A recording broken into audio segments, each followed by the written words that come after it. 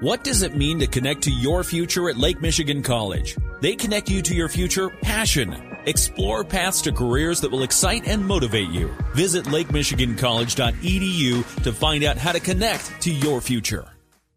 In the WSJM newsroom, I'm Ken Lundberg. The city of Benton Harbor is partnering with Michigan State Police as the agency seeks funding for a new gunshot detection system in the city. At their meeting this week, Benton Harbor City Commissioners approved a resolution expressing support for the state police as they seek to start the Shot Spotter system on behalf of the city and Benton Township. The Shot Spotter system is an acoustic surveillance technology that uses sensors on buildings and poles to detect, locate, and alert law enforcement agencies of potential gunfire incidents in real time.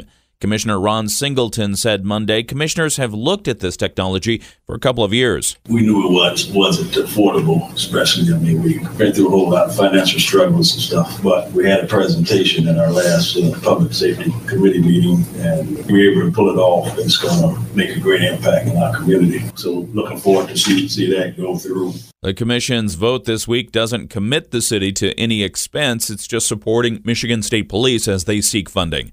Also this week, commissioners approved spending $38,000 in federal ARPA funds on new police body cameras. The old cameras were purchased in 2017, and the commission's resolution says they're at the end of their useful life due to the batteries being so old.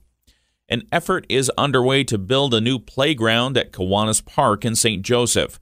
Speaking to St. Joseph City Commissioners this week, resident Nicole Stusik said she's been working with several community partners to install a universally accessible playground at the park. I am a local Southwest Michigan resident and a native to the area. I'm also a mom of 3, where my oldest son was born with a rare disease, and that led to my work in rare disease advocacy, and now has led me to building a playground. City Public Works Director Greg Grothaus said the current playground is around 25 years old, which is about how long playground equipment typically lasts. Stusik said the goal for the new playground is for it to be open to all children, regardless of abilities.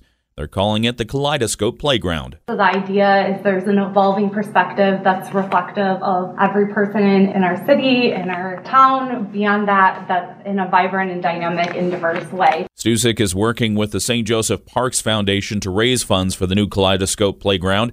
The project has already been approved for 4 Frederick S. Upton Foundation grants totaling $100,000. The grants would require a $50,000 match from the partnership seeking the new playground.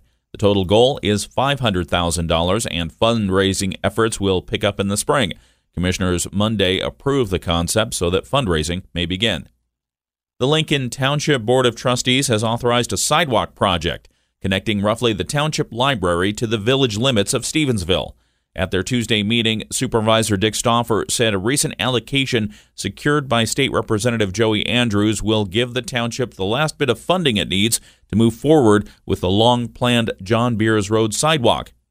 The sidewalk will be a sidewalk on the north and the south side of John Beers, connecting to the existing sidewalks at Roosevelt, headed west now on both sides to Tomorrow Road, which is the village limits. So we'll have a connectivity to the village, which has been a goal of our master plan for roughly 15 years. Stauffer said the township already has about $500,000 in grants lined up for the work, and then the allocation from Andrews came through.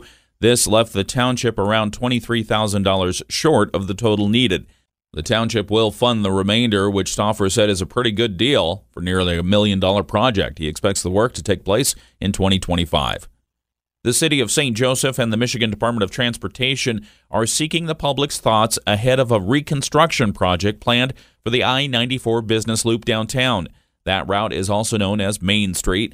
St. Joseph Assistant City Manager Emily Hackworth tells us the MDOT project will create a lot of opportunities for improvements. They've been talking for some time about the reconstruction of BL 94 in the downtown area, and we are moving forward with that in partnership with MDOT and expect that construction work to happen in 2027. So we're starting the public engagement process now. We will have public input sessions soon. And Hackworth says the city is launching a survey for the public. It's inviting not just St. Joe residents, but anyone who drives through downtown St. Joseph on a regular basis to give their opinion. Hackworth says they want to know what people think about traffic patterns, pedestrian crossings, landscaping, safety, and bicycle access. when it is launched, possibly next week. You'll be able to find the survey at the city's website. We'll also put it on WSJM.com.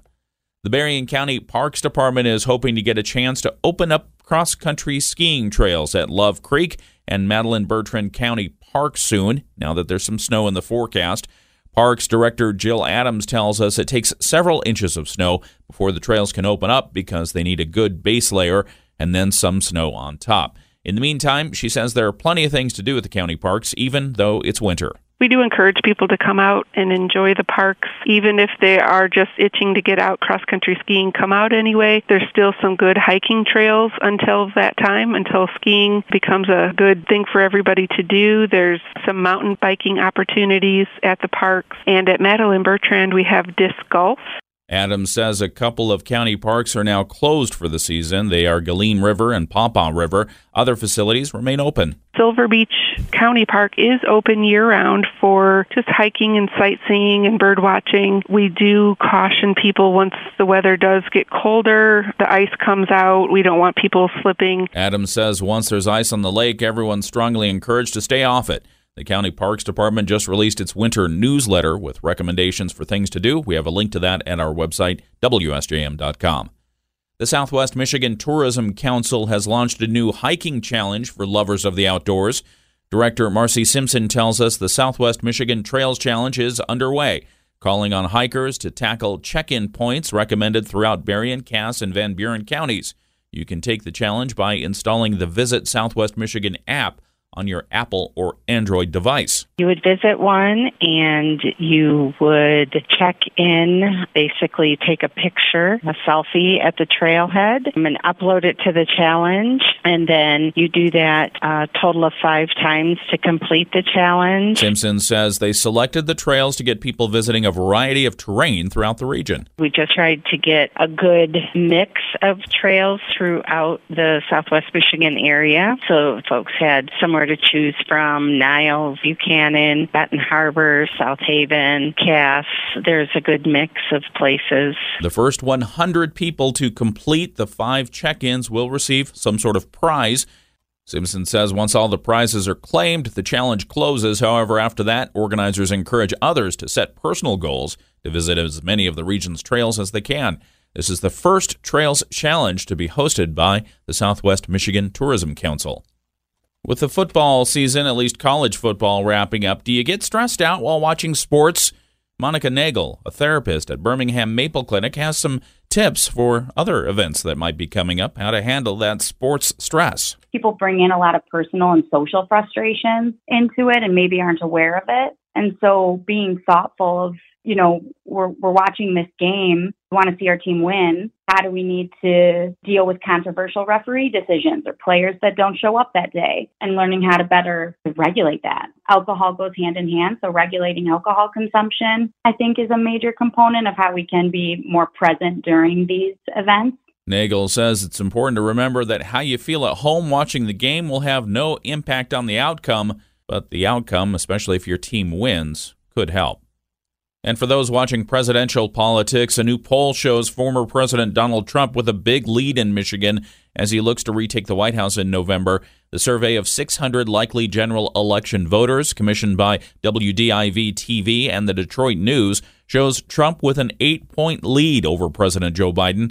47% of likely voters in the poll say they prefer Mr. Trump, while 39% selected President Biden. With a Trump-Whitmer matchup, a recent poll showed Whitmer winning.